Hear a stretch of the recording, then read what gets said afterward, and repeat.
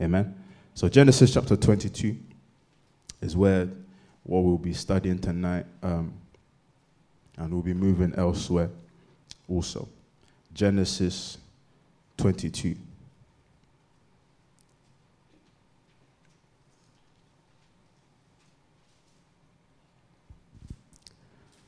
If you're there, just say amen.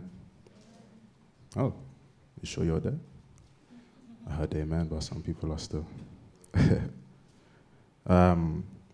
Yeah, how many of you are there? Genesis 22, very quickly. Can you just get that out for us, please? Okay. All right. I keep thinking it's my phone, but I know it's not me. Can't be me. Genesis 22. All right. So the Bible says, and I'll be reading from here, the NKJV. You can follow on the screen also. It says, "Now it came to pass after these things that God tested Abraham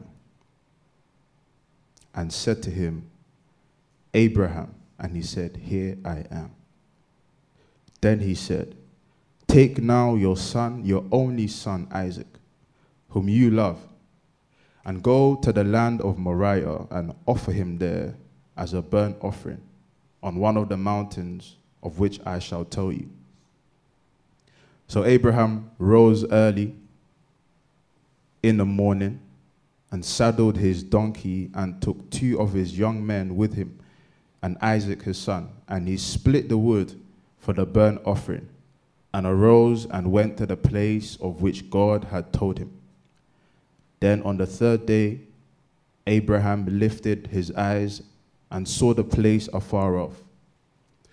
And Abraham said to his young men, 'Stay here with the donkey. The lad and I will go further and worship, and we will come back to you.' So Abraham took the wood of the burnt offering and laid it on Isaac, his son. And he took the fire in his hand and a knife, and the 2 of them went together."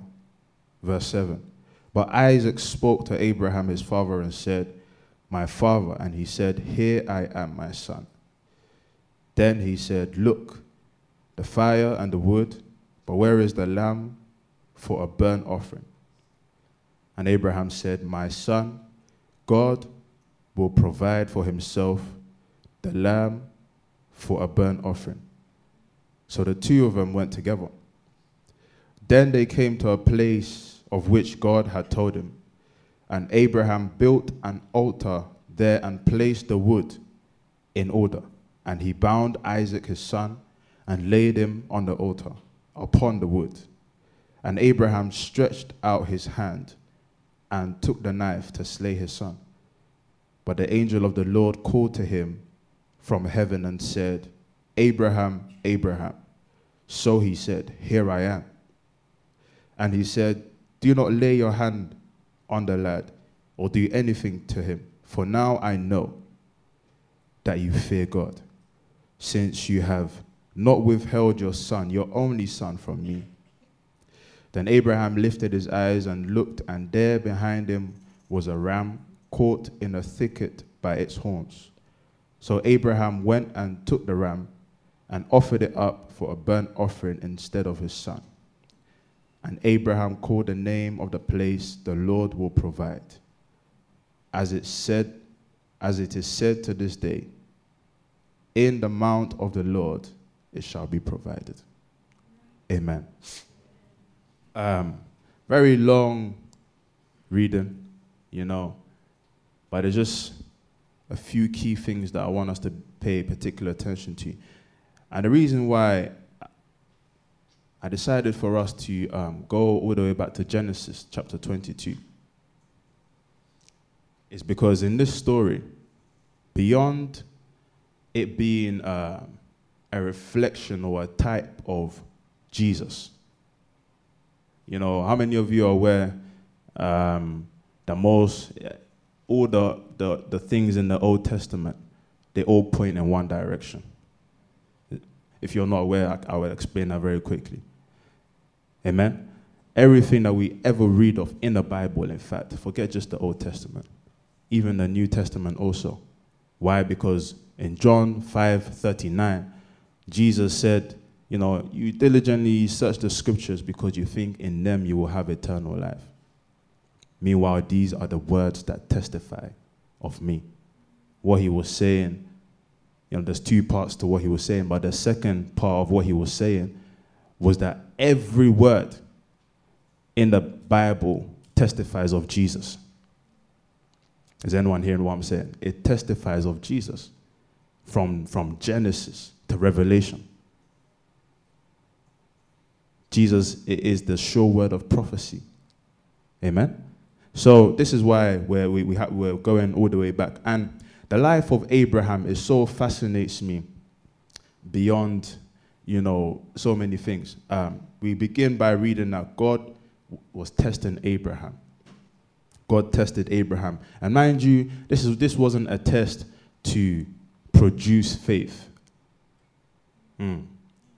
This was not necessarily a test to produce faith. Why? Because God had previously tested Abraham on numerous occasions for that to become the case. So Abraham was already a man walking in faith. Abraham was a man who, you know, at the age of 100,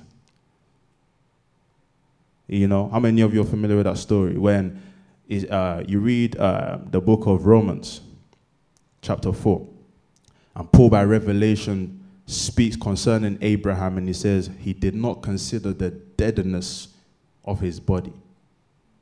He staggered not in unbelief. This was a man who, if God said to you, you can have a child at the age of 100, you'll be thinking, no, please, scientifically, and this is not possible.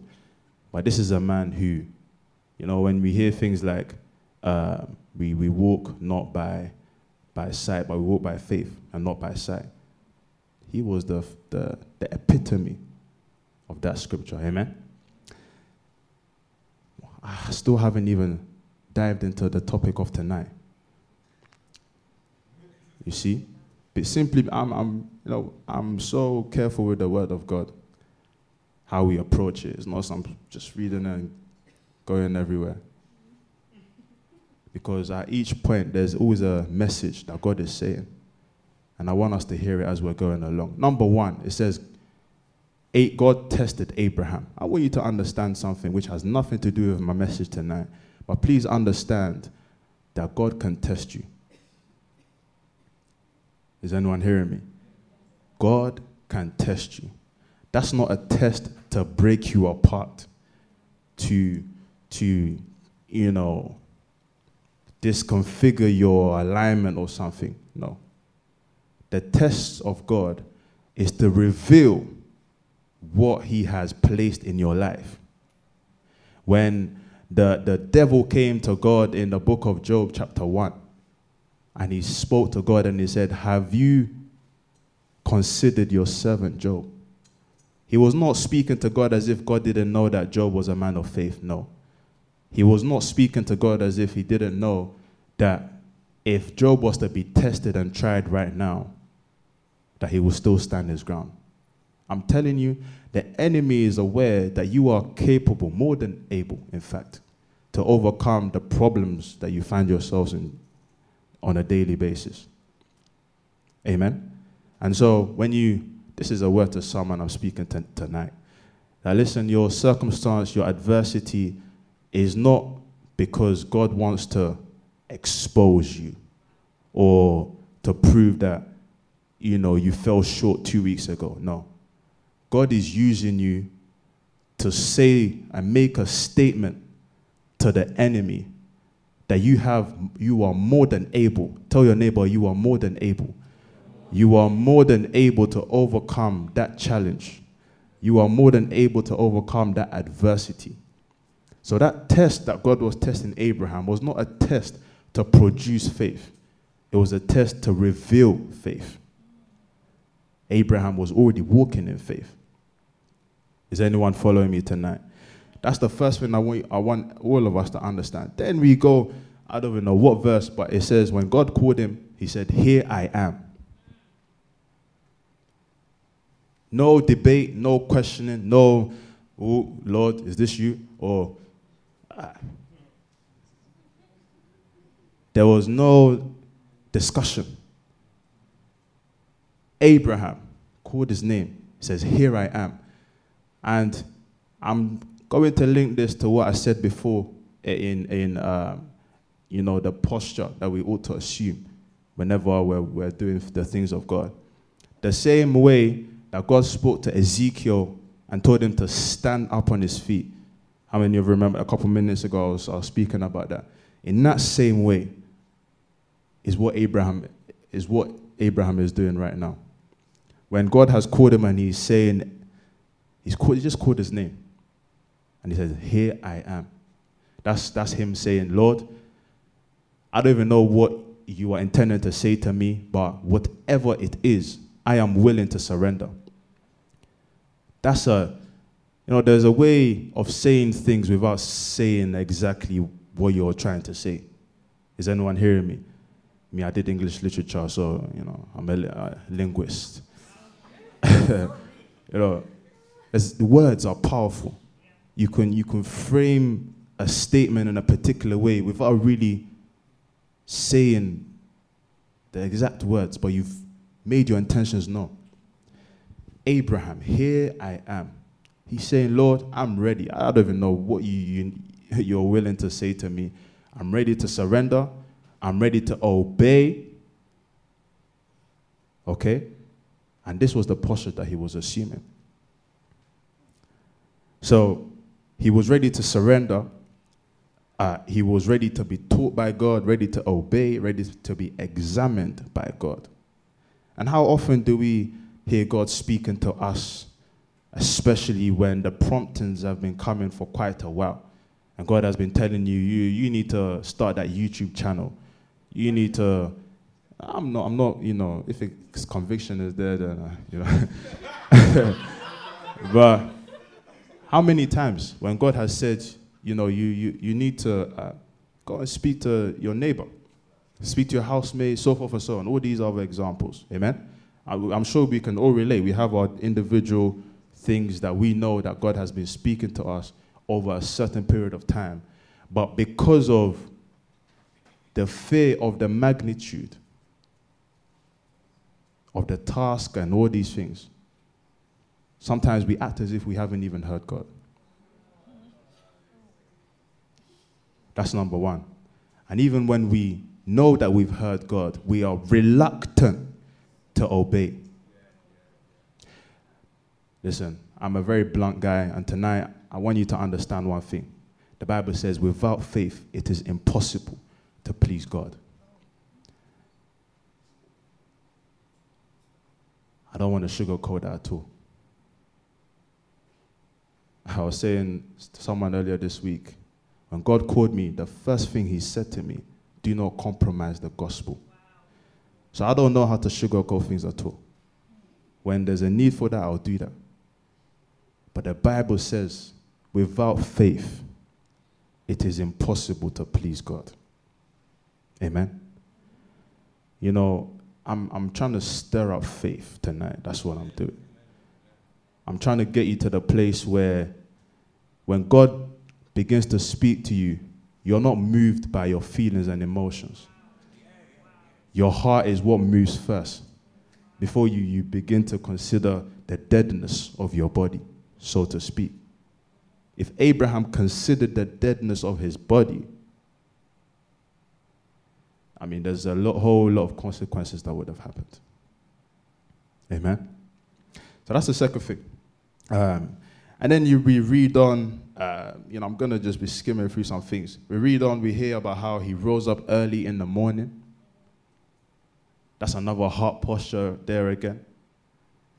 He could have traveled at any other time of the day, but he chose to rise early in the morning. That's saying, you know what? You're showing God that you're keen about what he's saying. You're keen about what he has spoken to you. And so when God gives you that vision, there's not a thing of, let me consider this in 3 months' time. No. God has said, that means I need to act on it very quickly. Is anyone understanding what I'm saying? I've been a victim to this myself. Procrastination, we all know that word. Where you know God is saying, dude, this has to start in 2 weeks' time. But you have your own agenda. That's often the problem. And that gets in the way of what God is trying to do in someone else's life. Because mind you, the vision that God has given you is not necessarily to benefit your life. It's to benefit the people around you. Your family, your friends, the society you find yourself in. It's never about you. Please understand this. The fact that you went to Harvard, you're intending to go to Harvard, get great degrees, and great, marvelous. The fact that you're here in Leicester in itself, whatever university you've come from, understand that that degree, yes, I know you want a good job in life. I know you want to prosper in this lifetime. But please understand that it's just a mere platform for you to exercise the ministry that God has placed in your spirit. I'm speaking in this way because earlier this week, I was caught up in a vision. And I spoke to a few people who were at prayers on Friday. And I'll explain a bit more towards the end of service. But this is why I'm speaking this way. When you begin to understand what your obedience, the impact of your obedience, your attitude towards the voice of God will change. If Abraham disobeyed, so forth and so on, the blessings that we have come to inherit, not because we did anything, we would not even know anything of it. There's so many consequences. Tell your neighbor, your obedience. No, I don't think they're hearing it. Your obedience is necessary. We go on, verse 5. He said to his servants, and everything, like I'm saying, if you want to understand how this reflects, is a type of Jesus and his death and everything, when you go home, just spend some time and read this yourself. Because you will see so many things. It says, they went yonder to worship. And that's what he said to his servants. He said, you stay here, we'll go a bit further, to worship the Lord. And then there's something in one of the verses that also strikes me. When he was speaking to his servants and said, we will come back down to you. He said, we. God has just said, go and offer your son as a burnt offering. And you're telling me that after you've done that, you will still come back with him. Is anyone hearing what I'm saying? This is the magnitude of the faith that Abraham had. That, I may not understand what you're saying, Lord, but I have faith that you are able to redeem, able to resurrect that situation once more. It's not as if it's so easy to talk about Abraham and him being the father of faith and everything, and probably not consider the possible doubts. I put the word possible there. The possible doubts and questions that might have crept in his mind. We're not saying be insensitive towards your feelings and emotions. No. That's not what we're talking about here. I'm sure that Abraham would have not seen the full picture. It's okay to not know the full picture. Is anyone hearing me at all? It's okay to not know the full picture. But your heart posture must never be influenced by the circumstance. Amen?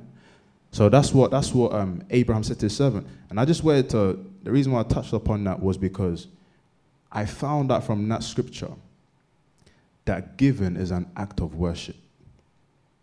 Because God has given a command. He spoke it to Abraham, and we as human beings, we are free moral agents in accordance with how God made us in the very beginning.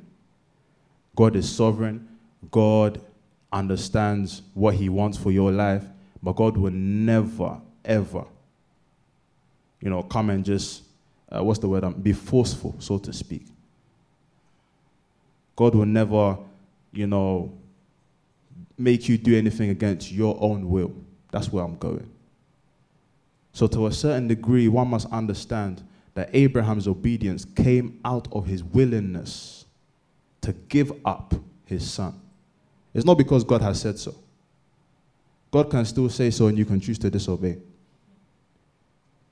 Amen? But Abraham, because he understood that giving is more than just adhering to some principles. It's more than just, hearing someone come here at the start of service say, offering, and then you feel like, oh, offering, because someone has said so, you want to give your offering. No. We must give because it is an act of worship. Amen? If you catch this, your posture towards giving will completely change. You will no longer be a person who gives grudgingly. And later on, I'll show you the heart posture that we need to adopt towards this also. Giving is more than a financial obligation. Amen? Giving is more than just doing it because you have to. Because you have a will. God gave you a will. Amen? But from tonight, I just want to help us shift our perspective. That giving is an act of worship. So, and elsewhere, later on in the verse, actually, towards the very end, you hear of the blessings of God as a result of his obedience. Amen?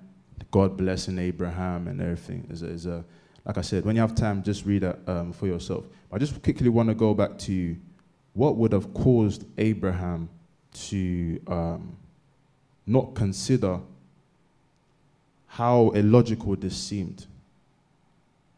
And just write the scripture down. When you go home, you read it as well. Hebrews chapter 11, verse 17 to 19. When you read that scripture, you will find out that Abraham understood that the same God that gave Isaac to him as a gift, the same God who was able to produce out of nothing, amen, is the same God who is able to, or who has the capacity to resurrect Isaac if he needs to.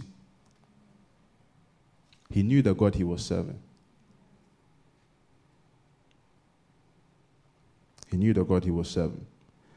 Luke chapter 8, verse 3. Luke chapter 8, verse 3. And because of time, I'll just jump there very quickly. Luke 8, verse 3. The Bible says, I start from verse 2. It says, and certain women had been healed of evil spirits and infirmities. Mary called Magdalene, out of whom had come out 7 demons, and Joanna, the wife of Chuza, Herod's steward, and Susanna, and many others who provided for him from their substance. My point of emphasis is verse 3. How these women provided for the Lord from their own substance. In verse 1, you hear that Jesus was moving from village to city, bringing the message of the kingdom of God to the people. And he was doing this with his disciples. Amen? Now, so often we know that God is sovereign, he's mighty, he's, he turned 5 loaves and 2 fishes and he fed 5,000 plus people.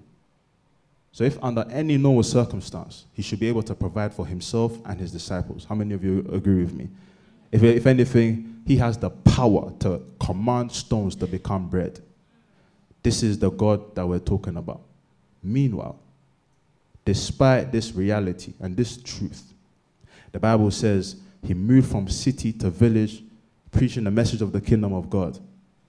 And these women, who the Bible has taken time to give us their names for us, key reasons, which I don't have time to go into.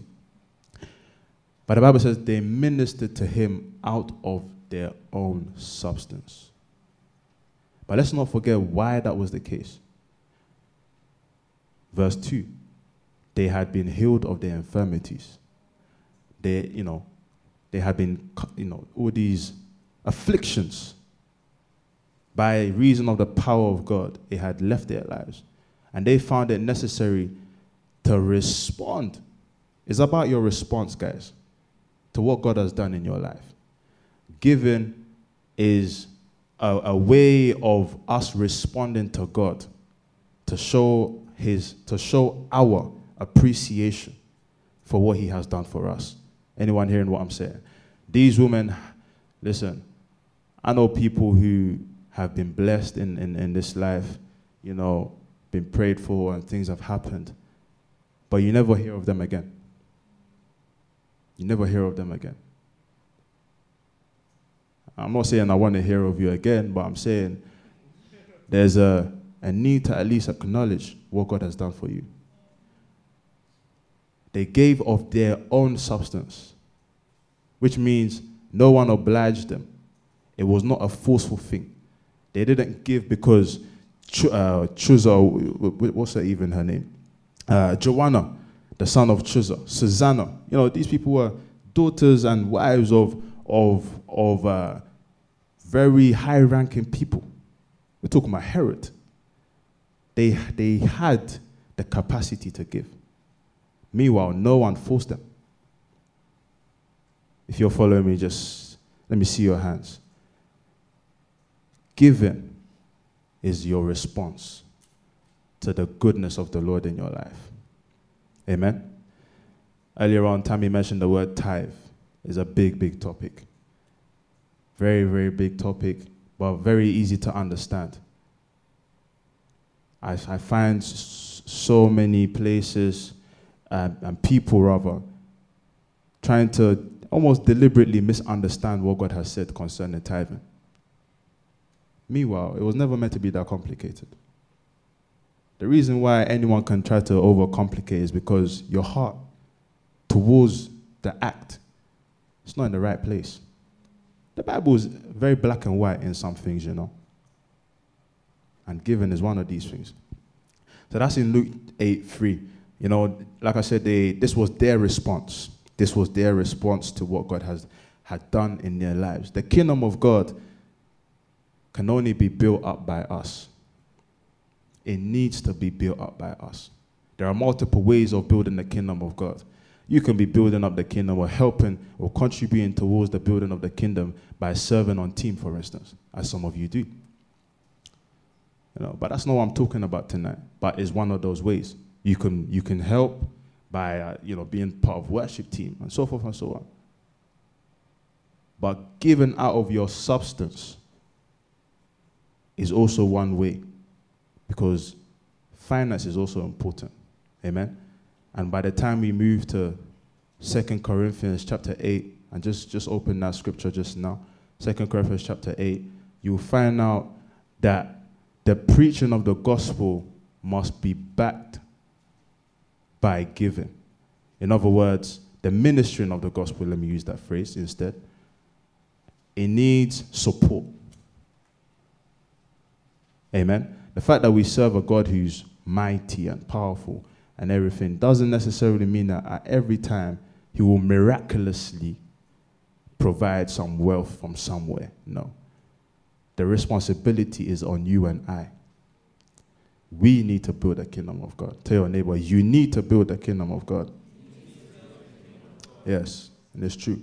2 Corinthians chapter 8, verse 1 to 5. It's already past 8, but I trust that you will spare me some of your time. 2 Corinthians chapter 8, verse 1.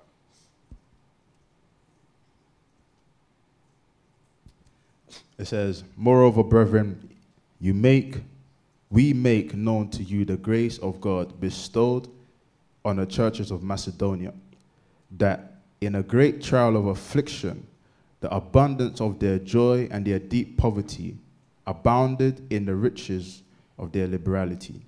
For I bear witness that according to their ability, yes, and beyond their ability, they were freely willing, imploring us with much urgency that we would receive the gift and the fellowship of the ministering of the saints.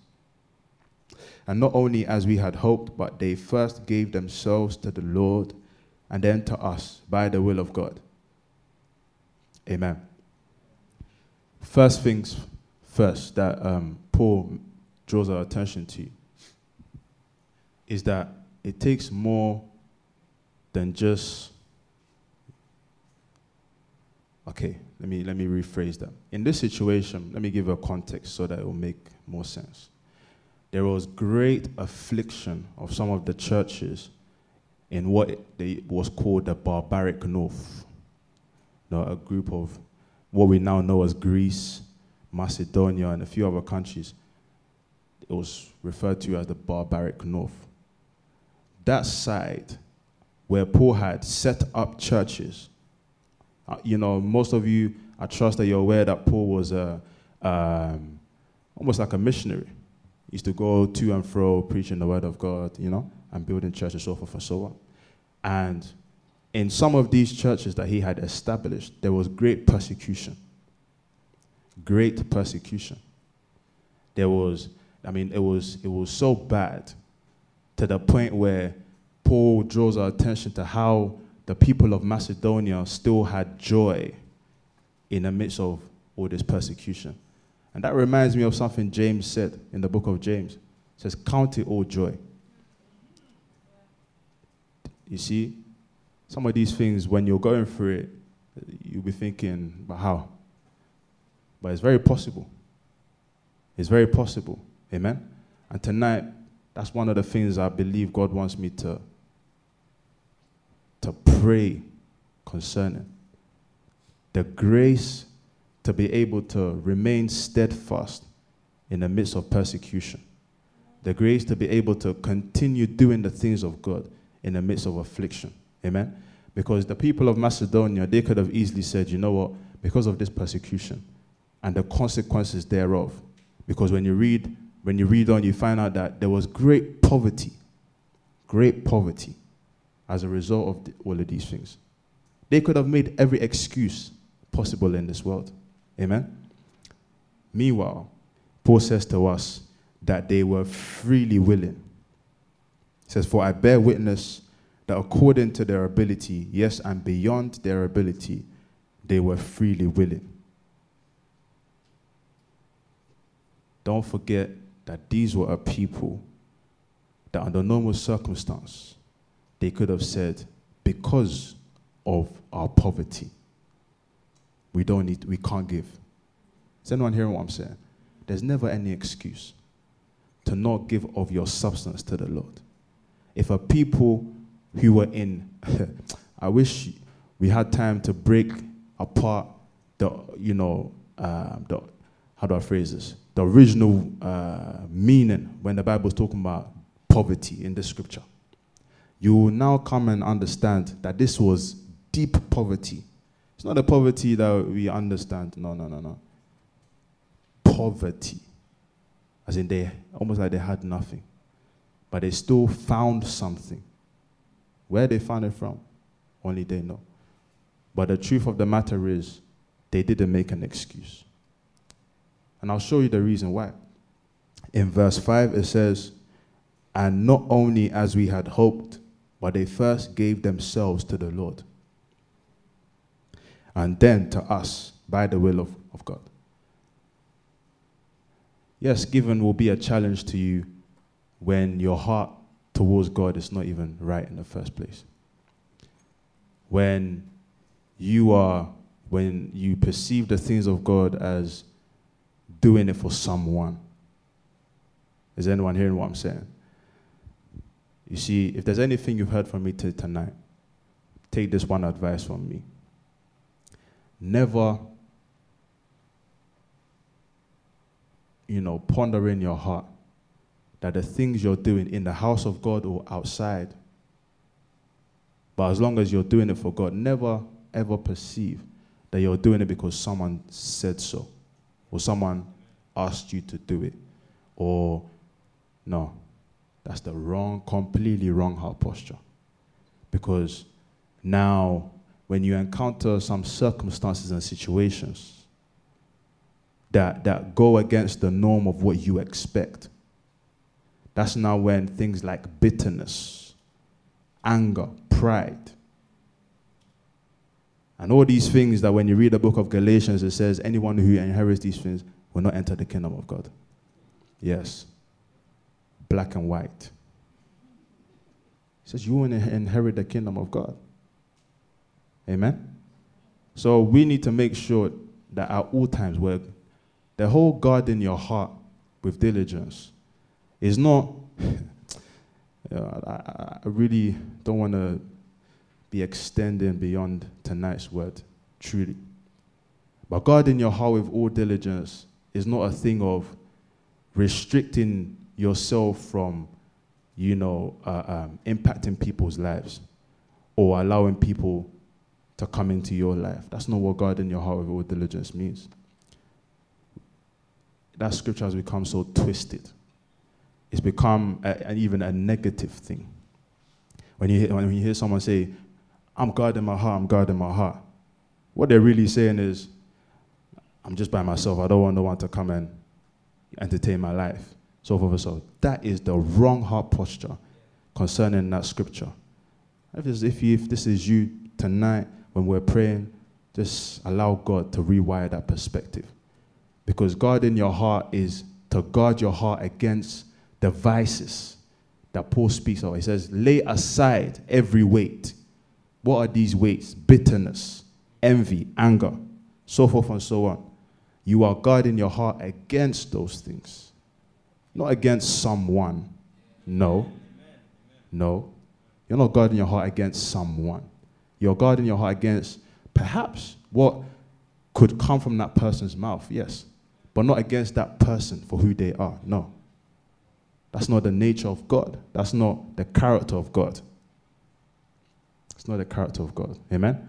So let's just be very conscious about giving. And like I said, in the Church of Macedonia, the reason why, and I'm going to end here, the reason why, there's so much more to say, but the reason why, they were able to give in the way that they did, despite their deep poverty and the persecution that they were facing, was because they had firstly given themselves to the Lord. So now, their heart posture concerning anything is that it's Christ. It's because of the need of Christ. Amen? They're doing it because they acknowledge that the house of God needs some support. They're doing it because they acknowledge that the kingdom of God will not be built up by anyone else. It will be built up by the believers themselves. They're not doing it because Paul had said so. No. I truly hope you are understanding what I'm saying. Because this, honestly, will shift, not just giving. This is just the emphasis of tonight's message. But everything I've said tonight, you can apply to whatever other areas of your Christian walk. Is anyone hearing me? The heart posture